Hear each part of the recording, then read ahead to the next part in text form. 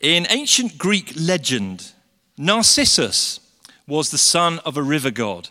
He was strikingly attractive. It was said that Narcissus would live to old age if he never looked at himself.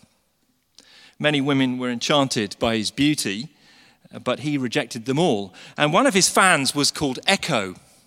She adored him, but Narcissus spurned her. Echo was so upset that she withdrew from the world and wasted away until all that was left of her was a whisper. Sometime later, Narcissus went to quench his thirst at a pool of water, and when he bent down, he saw his own reflection, and he was captivated by his own beauty and fell in love with it. But each time he bent down to kiss this beautiful reflection, it seemed to disappear. Narcissus became ever more thirsty, but he wouldn't leave or disturb the pool of water for fear of losing the image of his own reflection. In the end, he died of thirst.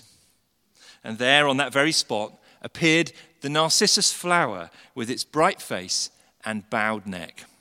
Now, this legend became very popular in the 20th century West in works of art and music. Its warning about self-obsession resonates with our time and our individualistic age. And the name Narcissus is even used by psychologists to describe a personality disorder. According to the magazine Psychology Today, a person with narcissistic personality disorder has an extreme feeling of self-importance, a sense of entitlement, and a need to be admired.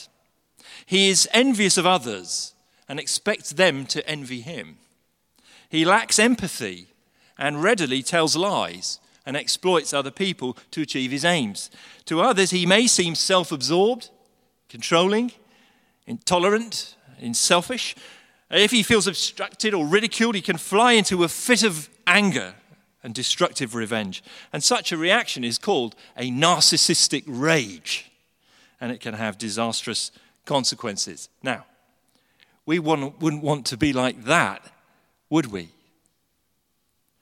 But we are in grave danger because we're not always good at listening.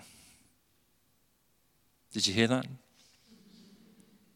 Listening well to others requires humility, believing that they might know more than we do. They might have a much needed perspective that's different from ours. They might be wiser than me. I need to doubt my own omniscience. And because we're self-centered by nature and by cultural training, we find it hard to listen. As a culture in the West, we are less and less skilled in the art of listening. Why is this? Partly because of constant distractions. We always have one earbud in, listening to something else. We're not really tuning in. There's a superficiality about our engagements. We skim read rather than go deep. Also because we are constantly urged, make sure your voice is heard. And there's some truth in that. But we're not equally urged to listen carefully to others. And because of our relentless self-centeredness, this is sometimes now called the I generation. And it's a generation that puts I in front of everything and puts me front and center. That makes us emotionally immature and unable to handle reality. Now, according to the Bible, listening is crucial to living well. Listening is crucial to living well for at least 3 reasons. First, those who go through life unable to listen and accept advice are bound for trouble. Aren't they? You've seen it. Secondly, it's impossible to have a real relationship with someone without listening to them. Those people who will not listen, who insist on doing 95% of the talking, whose opinions always dominate and never change, for whom every conversation is pretty much one way, they are not building real relationship. They're talking to a mirror, like Narcissus.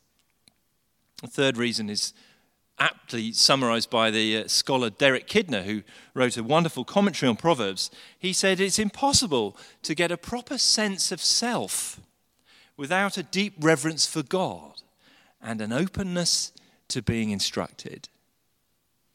It's impossible to get a proper sense of self without a deep reverence for God and an openness to being instructed. So if we want to live well, if we want real relationships, if we want a proper sense of ourselves, if we want to avoid disaster, we must learn to listen. If we want to live well, we must learn to listen. And the book of Proverbs teaches us how to live well in God's world. It deals with the small change, the nitty-gritty of life. Proverbs talks about those things in life that you don't have a rule book for. 95% of life is made up of small decisions that aren't really black or white. They're sort of in the middle. And those areas are crucial to make the right call if we're going to live well. How do we live well? How do we acquire the skill of living? The answer is wisdom. And the Bible has this whole book, Proverbs, devoted to the topic of wisdom. And we're back in that series for one more month. And today we learn that wise people listen. Wise people listen. Proverbs has a lot to say about words. One scholar has counted more than 90 proverbs in the book to do with speech. And 5 weeks ago, we spent a morning on words, a morning on speaking. And a lot of people have spoken to me or sent messages to say how challenging and helpful that was. And we found it challenging and helpful in our marriage and family. We learned there that the tongue has the power of life and death, and those who love it will eat its fruit. The tongue can bring life or death in situations. Now, today we're going to turn that coin around and look at the other side, which is this, listening. Not thinking today about how we speak, but how we receive words if we want to live well. And I've got 5 points. So we're going to go quite quickly. You've got all the texts on your handout. Firstly, listen to advice. Secondly, listen to criticism. Thirdly, listen to life. Fourth, don't listen to everyone. And fifth, listen to the Lord. Firstly, then, listen to advice. Chapter 12, verse 15, the first proverb. The way of fools seems right to them, but the wise listen to advice. Now here we have an important contrast, a very typical contrast that is used all through the book of Proverbs. It's the contrast between the wise person and the foolish. And the key difference that's highlighted here is that the wise listen to advice. But fools don't. They are convinced that they know best. Why do they need to listen? Now notice in the next two Proverbs, the reasons given for the benefits in seeking advice. Chapter 20, verse 18.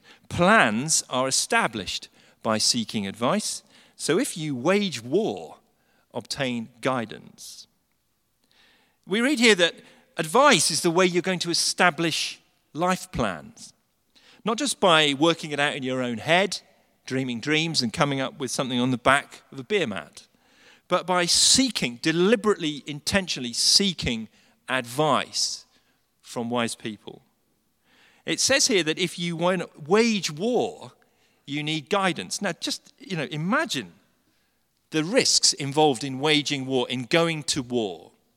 We visited the Imperial War Museum North in Salford Quays last Saturday.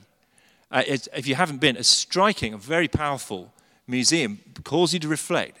And you saw in that the great costs that the leaders calculated before they entered into the Second World War. Grave decisions. Now, if you were going to do that, you want to make sure that you've got the best chance of winning, don't you? You're going to wage war. And to be a victor in life, we need constant advice because we don't know best. Now, secondly, notice what makes plans fail. This is the third proverb.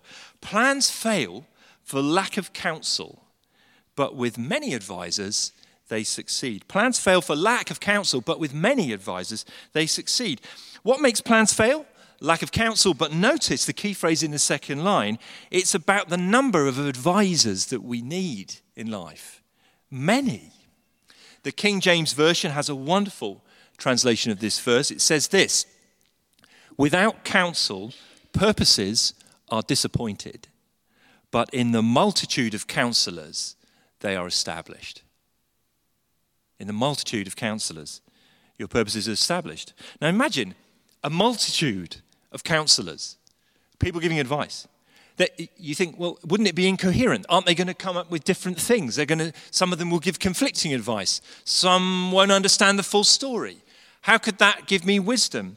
Why is it so important? Because if we only listen to one or two people, you know what we tend to do? We're more likely just to talk to those who already agree with us. If you only ever seek advice from one or two people, you probably pick the people who are close to you. And they are likely to share your point of view. Whereas a range of advisors will bring in wisdom from outside the box, coming up with perspectives, challenges, ways of seeing things that we would never have seen on our own.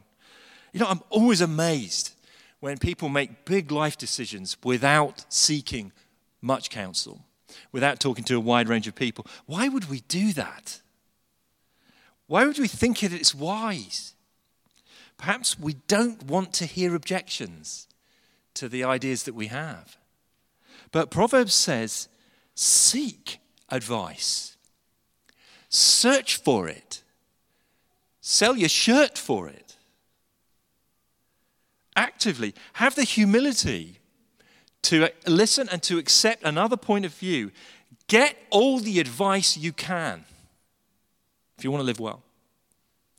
Now, a few things I've learned and observed in the last 10 years of being at Grace Church.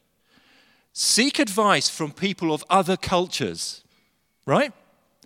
One of the great joys, a great gift of being in our church is that it's an international church, a church of the nations. That's where Rich got his inspiration for this church name, by the way, through being here with us.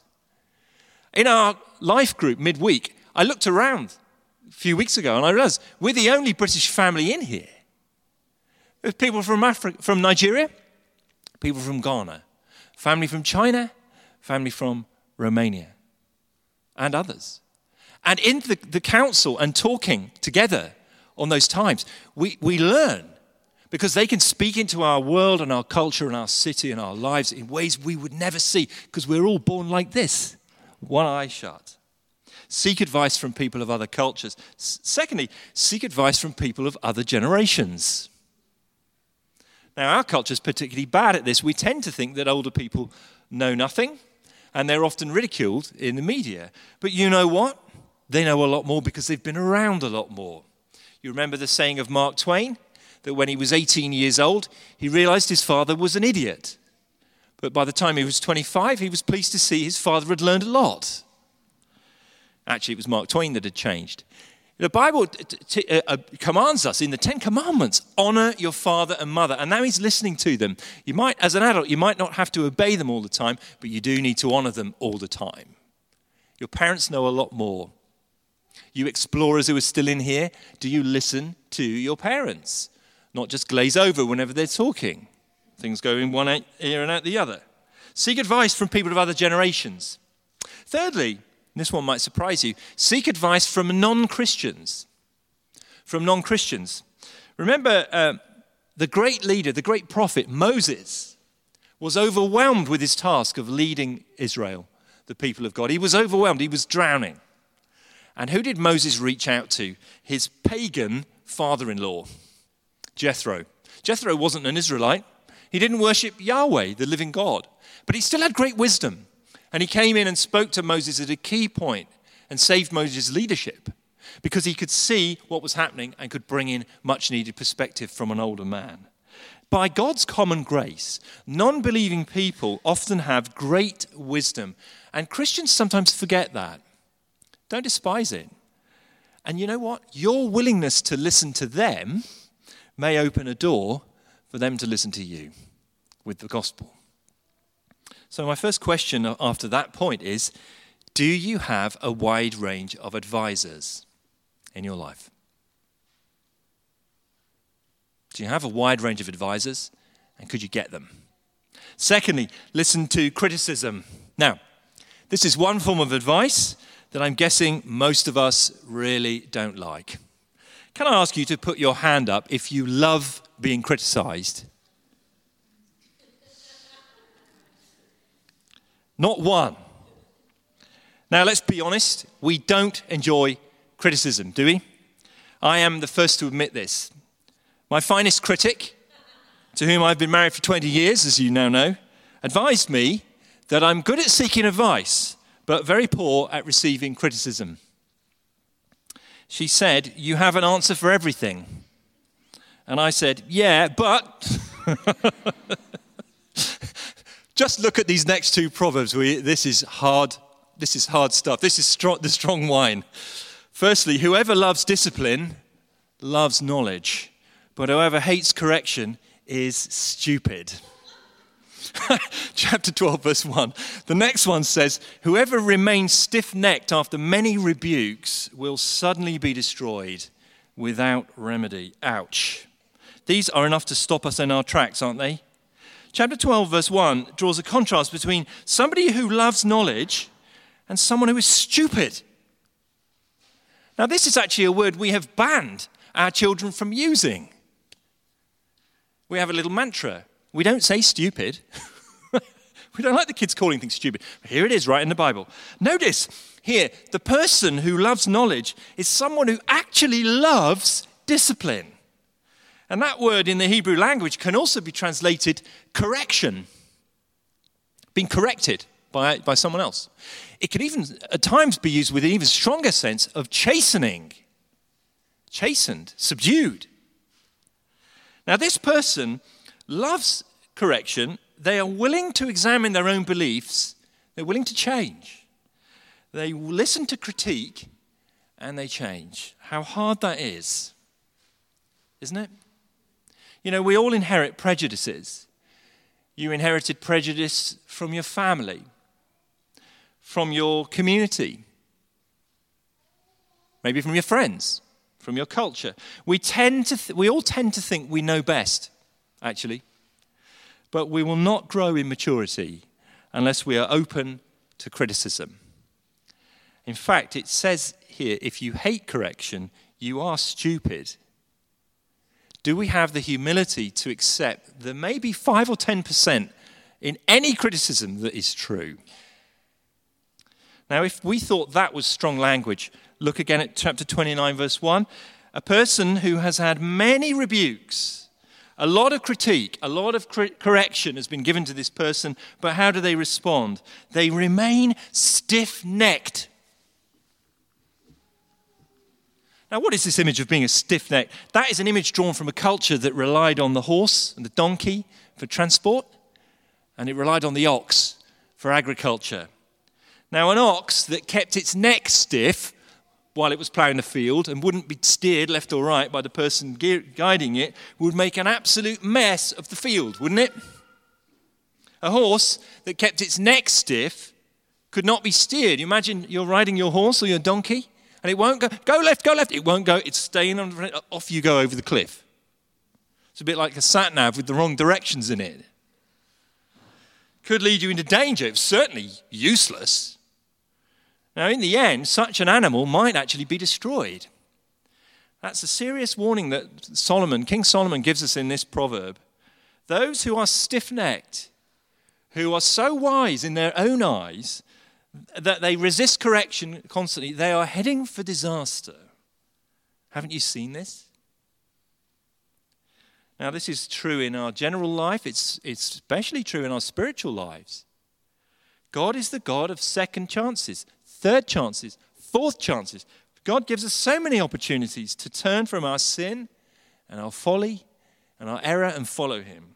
But if we continue to be stubborn, if we refuse to heed correction from God, if we continue to indulge our sins, if we refuse to repent, the Bible says we are hardening our heart. It's like you're putting a layer of callus over your heart. And you can keep layering it until in the end your heart's like leather. And the Bible warns that there can come a point in a person's life where God says, okay, have your way. And the door of opportunity shuts. The person is so hard-hearted that now God turns from them. So this is serious. We've got to learn to listen to criticism, and we won't enjoy it, but in the end we will love it because we know it makes us wise. Question, are you open to criticism? Will you let voices into your life that point out things about you didn't want to hear? Will you listen to the prompting of the Holy Spirit about your spiritual condition and change. Listen to advice. Listen to criticism. Thirdly, listen to life. So far, we've thought about spoken advice, words. But there's a fascinating angle that comes through in the book of Proverbs. It's that life itself is a great teacher. Life's a teacher.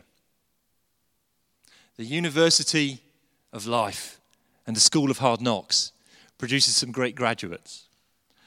Life teaches us, but only if we'll listen. Just look at these Proverbs here, chapter 17, verse 10. A rebuke impresses a discerning person more than 100 lashes a fool. Ouch! This is saying that experience is a great teacher for some. Now, in the ancient world, the worst crimes were punished by lashes. A knotted cord, sometimes with bits of stone and metal tied into the knots, and a whip of multiple cords would be used on the bare back and dragged across it to teach the person a lesson and punish them. In 2 Corinthians 11, the Apostle Paul, listing all the things that he'd suffered for Jesus, reports that on 5 occasions he received the 40 lashes less one, 39 lashes. And some say that 40 lashes could kill you. It would certainly put the body into severe shock and trauma. Paul says, 5 times I had those 39 lashes for the sake of Jesus. But look here, Proverbs says, a fool can be lashed 100 times and still not learn anything. This is an exaggerated image. What does the fool learn from 100 lashes? Very little.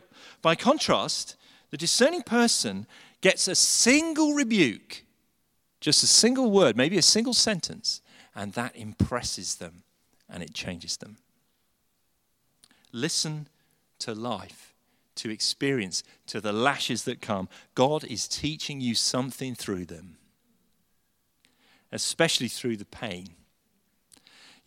Shakespeare talked about the slings and arrows of outrageous fortune. The slings and arrows of outrageous fortune was Hamlet. Life is full of slings throwing stones at you. You get one in the eye, one in the neck. The arrows, the things that pierce you. Why has this come my way? It's outrageous. Have you experienced disappointment, heartache, grief, stress? You feel battered. You know what? You should be asking, Lord, what do you want me to learn from this? There's something here for me to learn. Don't let me be like that fool. Now, the next proverb introduces 3 characters, and there's actually 3 levels of teachability here. It's quite interesting. Notice them, chapter 19, verse 25. There's the mocker, the simple, and the discerning. I'll read the verse. Flog a mocker, and the simple will learn prudence. Rebuke the discerning, and they will gain knowledge. Flog a mocker, and the simple will learn prudence. Rebuke the discerning, and they will learn knowledge. Now, a mocker in the book of Proverbs is not just someone who enjoys banter. It is someone who is a morally deficient person who has no respect for God and no respect for human beings. That kind of intense, aggressive and hostile mockery marks their character. This person is bad news, and even when he's flogged, he learns nothing. But then you notice that the simple do learn. They see it when the mocker is flogged, and they learn from it. Now, simple, again, in Proverbs, isn't a description of your IQ or your educational credentials. A simple person is someone who is slow to learn, slow to change, slow to take things on board. They tend not to be open to instruction, but they are not set in their ways. When they see the mocker being hit by disaster, they do learn from it. They will learn. But then there's a third group, and this is the group we want to be in. They're the discerning. Notice for them, they just need a single rebuke, and they will gain knowledge because they're open and listening to life. So crucial that we listen to experience, isn't it? The third proverb makes this point with searing power. Chapter 27, verse 22. Though you grind a fool in a mortar, grinding them like grain with a pestle, you will not remove their folly from them. We were on holiday earlier this summer, and my oldest son He's a good cook, and he was cooking for us, and he wanted some black pepper, and the only pepper we had was those whole grain black peppercorns. So he got a bowl and a knife, and he put the peppercorns in, and he ground it by hand until those corns were crushed to powder, and then we could use it. That's an image of a pestle and a mortar, crushing something until it's ground fine. And this is such a sobering image. He says, if you grind a fool in a mortar like grain with a pestle, you still don't remove their folly from them. You can't get it out of them. These people go through the mill. They are knocked sideways by suffering, and you still will not remove the folly from them. Trouble and suffering in life drive some people into the arms of God. They say, I don't understand it, but I know you love me. Lord, comfort me in this time. Trouble and strife can drive you into the love of God. And yet for other people, trouble and strife drive them further and further into hardness and bitterness, convinced that a God of love cannot exist. What is it that makes a difference between those two people? It's whether you are wise in your own eyes or not. Now, when we are suffering and we can't see the reason for it, and we usually can't, we are tempted to think that there cannot be a reason because we can't see it. You see the logical fallacy there? So we doubt and distrust God. God, I can't see a reason for this, therefore there mustn't be one, so I doubt you and distrust you. And that, by the way, has become the biggest objection to Christianity in our culture. But you can see the logical fallacy. It assumes that we have all the information. We don't. To say that there can't be a God of love when suffering exists is to claim that you can't imagine a God who is infinitely wiser and more loving than you are and has a purpose for all things. Yet this is the God that the Bible reveals to us, one who is infinitely wise and infinitely loving, a God of wisdom who even suffers himself at the cross. Therefore, God loves you, and he is at work in your life and in your suffering, even in, perhaps especially through it. C.S. Lewis, in a famous quote in the book The Problem of Pain, said, pain insists upon being attended to. You can't ignore it. Pain insists upon being attended to. God whispers to us in our pleasures. He speaks in our conscience, but he shouts in our pains. It is his megaphone to rouse a deaf world. So, can I ask you a question? Think about the last time life really hurt. And it might be right now. Think about the last time life really hurt. What did you learn from it about yourself and about God? How did you grow and change? Are you open to listen to life? Fourthly, don't listen to everyone. Now, so far we've been thinking about the skill of listening. We've been urged to seek advice. We've been told to try and get many voices, counselors, advisors. We've been instructed to be open to criticism, correction, and to listen to experience and life and the things that God puts in our path. But here it's another aspect of listening in Proverbs is you've got to be discerning. You've got to learn discernment. Not every voice has equal weight, and you have to figure out who's saying what. Proverbs urges us not to be naive or foolish. There are some things we really shouldn't listen to. We mustn't even give them the airtime. There are some people who we actually have to stop from speaking into our ear.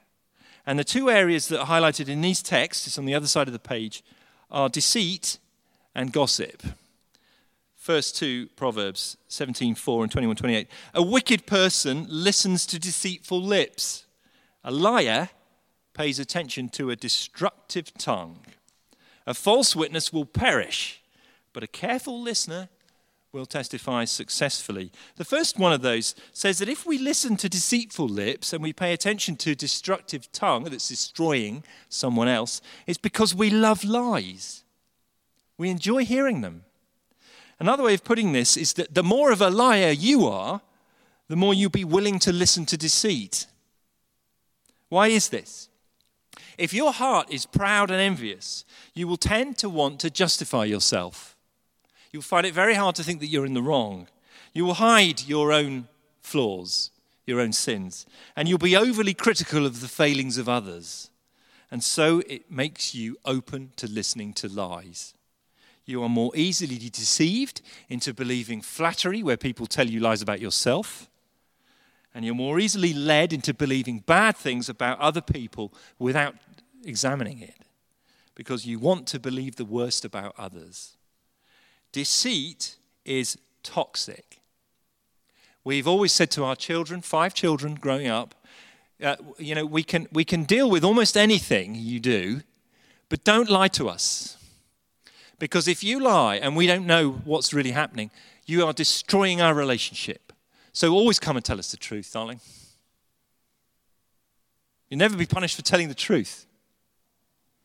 Deceit, it's very toxic. It's dangerous to friendship, to families, to community, to churches. Now the contrast in the next verse, 21-28, is the false witness will perish. This is the person who knowingly gives false testimony. It's not just their words, though, but themselves will be exposed and they will experience disaster. But the careful listener will testify successfully. This is someone who is very careful about what they're hearing. They don't just swallow it hook, line, and sinker. They weigh it. And their testimony will actually be a success. Do you listen to lies and bad reports about other people? Do you secretly enjoy them? Or are you a careful listener who will reject deceitful lips? Now, this is closely related to gossip, which is another thing we mustn't listen to. The next 3 Proverbs are all about that. Chapter 20, verse 19 says, a gossip betrays a confidence. So avoid anyone who talks too much. A gossip knows confidential things about someone else, intimate things, perhaps things that have been revealed one-to-one, secret things. But he or she betrays that confidence to others. They relish sharing the juicy information because it gives them power. Gossip is catastrophic for relationships. Chapter 16, verse 28, the next proverb says, a perverse person stirs up conflict, and a gossip separates close friends. A gossip stirs up trouble and fighting and dissent, and takes close friends and separates them. And it's perverse. It's twisted. The gossip takes intimate information and shares it in the wrong forum, either because they just talk too much and haven't got a control on their mouth, or because they enjoy the attention that it gives them and the power. But in some ways, the solution to this is very simple. It's very simple, and it's in the next proverb, chapter 26, verse 20. Without wood, a fire goes out. Without a gossip, a quarrel dies down. If you starve a fire of fuel, stop feeding it with wood, what happens? The fire goes cooler, it dies, it goes cold, it's gone. So if you deprive the gossip of the oxygen and fuel of your attention, the quarrel goes away. So let me ask, think about the last time someone came to you with a bad report about a third person or with some gossip. How did you respond? Are you cultivating the discernment of a careful listener? And are you cultivating the courage to say, no, my friend, I don't need to hear this. Thank you. The stakes are high, aren't they? Don't listen to everyone. Fifthly, finally, listen to the Lord. Now, beneath all of this wonderful advice and penetrating wisdom is something that's really foundational, something that's deep, that underlies it all. Because actually what I've just said about, listening to advice, being open to criticism, letting life teach you, being careful about lies and gossip, all of that actually you could say to any non-Christian, any non-believing person, and they'd still say, yeah, I can see the sense in that. But there's something underneath that makes the Christian able to grow and change in a way that no one else can. And that's because the Christian has been changed at foundational level, at the heart level, by believing that they themselves are a guilty sinner and wicked and deserving of God's wrath and anger, and have been freely forgiven. It's this, I've just jumped to the last verse. The fear of the Lord is the beginning of knowledge, but fools despise wisdom and instruction. The fear of the Lord is a deep reverence for God, coming to know about the true God and realizing his holiness, which is awe-inspiring. He never lies. He never shades the truth. He never does anything wrong. He's spotless in all his ways. That sees the power of God, the one who flung the stars into space and spoke the universe into being and sustains it with a word of power. Sees the grace of God, who constantly loves and accepts even the vilest sinners. Sees the love of this God, love that compelled him to send Christ Jesus, our Savior, his Son, into the world. The love that took Jesus through his life of perfection and onto the cross, the cruel cross. The love that took him to the grave and raised him to new life on the third day for our justification. The love that sent the Holy Spirit into the world and into the heart of every believer. A Christian has learned that, has been exposed to that truth. And so they have fear of the Lord. Deep reverence. Lord, you have searched me and you know me. You are familiar with all my ways. Before a word is on my tongue, you know it completely. You hem me in, behind and before. Such knowledge is too wonderful for me, too lofty for me to attain. Where can I go from your presence? Where can I flee from you? If I went down to the depths, you're there. If I rose to the heights, you're there. That's Psalm 139. And the psalm ends with a prayer. Search me and know me, O God. Test me and know my anxious thoughts. See if there's any offensive way in me. And there is. And lead me in the way everlasting. You see, the fear of the Lord is the best thing you can have, because it leads you to a proper view of yourself, a proper view of Jesus Christ, and to the way to heaven, the progress of the pilgrim. That fear shows us that we're more wicked and guilty than we ever imagined, but we're more loved and accepted in Jesus than we could ever dream. It leads us to repent, to grieve for our sins, and to turn and change. And repentance, grieving for our sin and turning from it, is the ultimate teachability. So, my brothers and sisters, we've thought about words and how we receive them. And we're going to finish with that quote that Jess and I, by the way, Jess and I arrived at this independently. She thought of it last night. I thought of it this morning. So there's the Holy Spirit at work for you. James chapter 1, verse 19. My dear brothers and sisters, take note of this. Everyone should be quick to listen, slow to speak, and slow to become angry. May God give us the grace to grow in this. Shall we pray?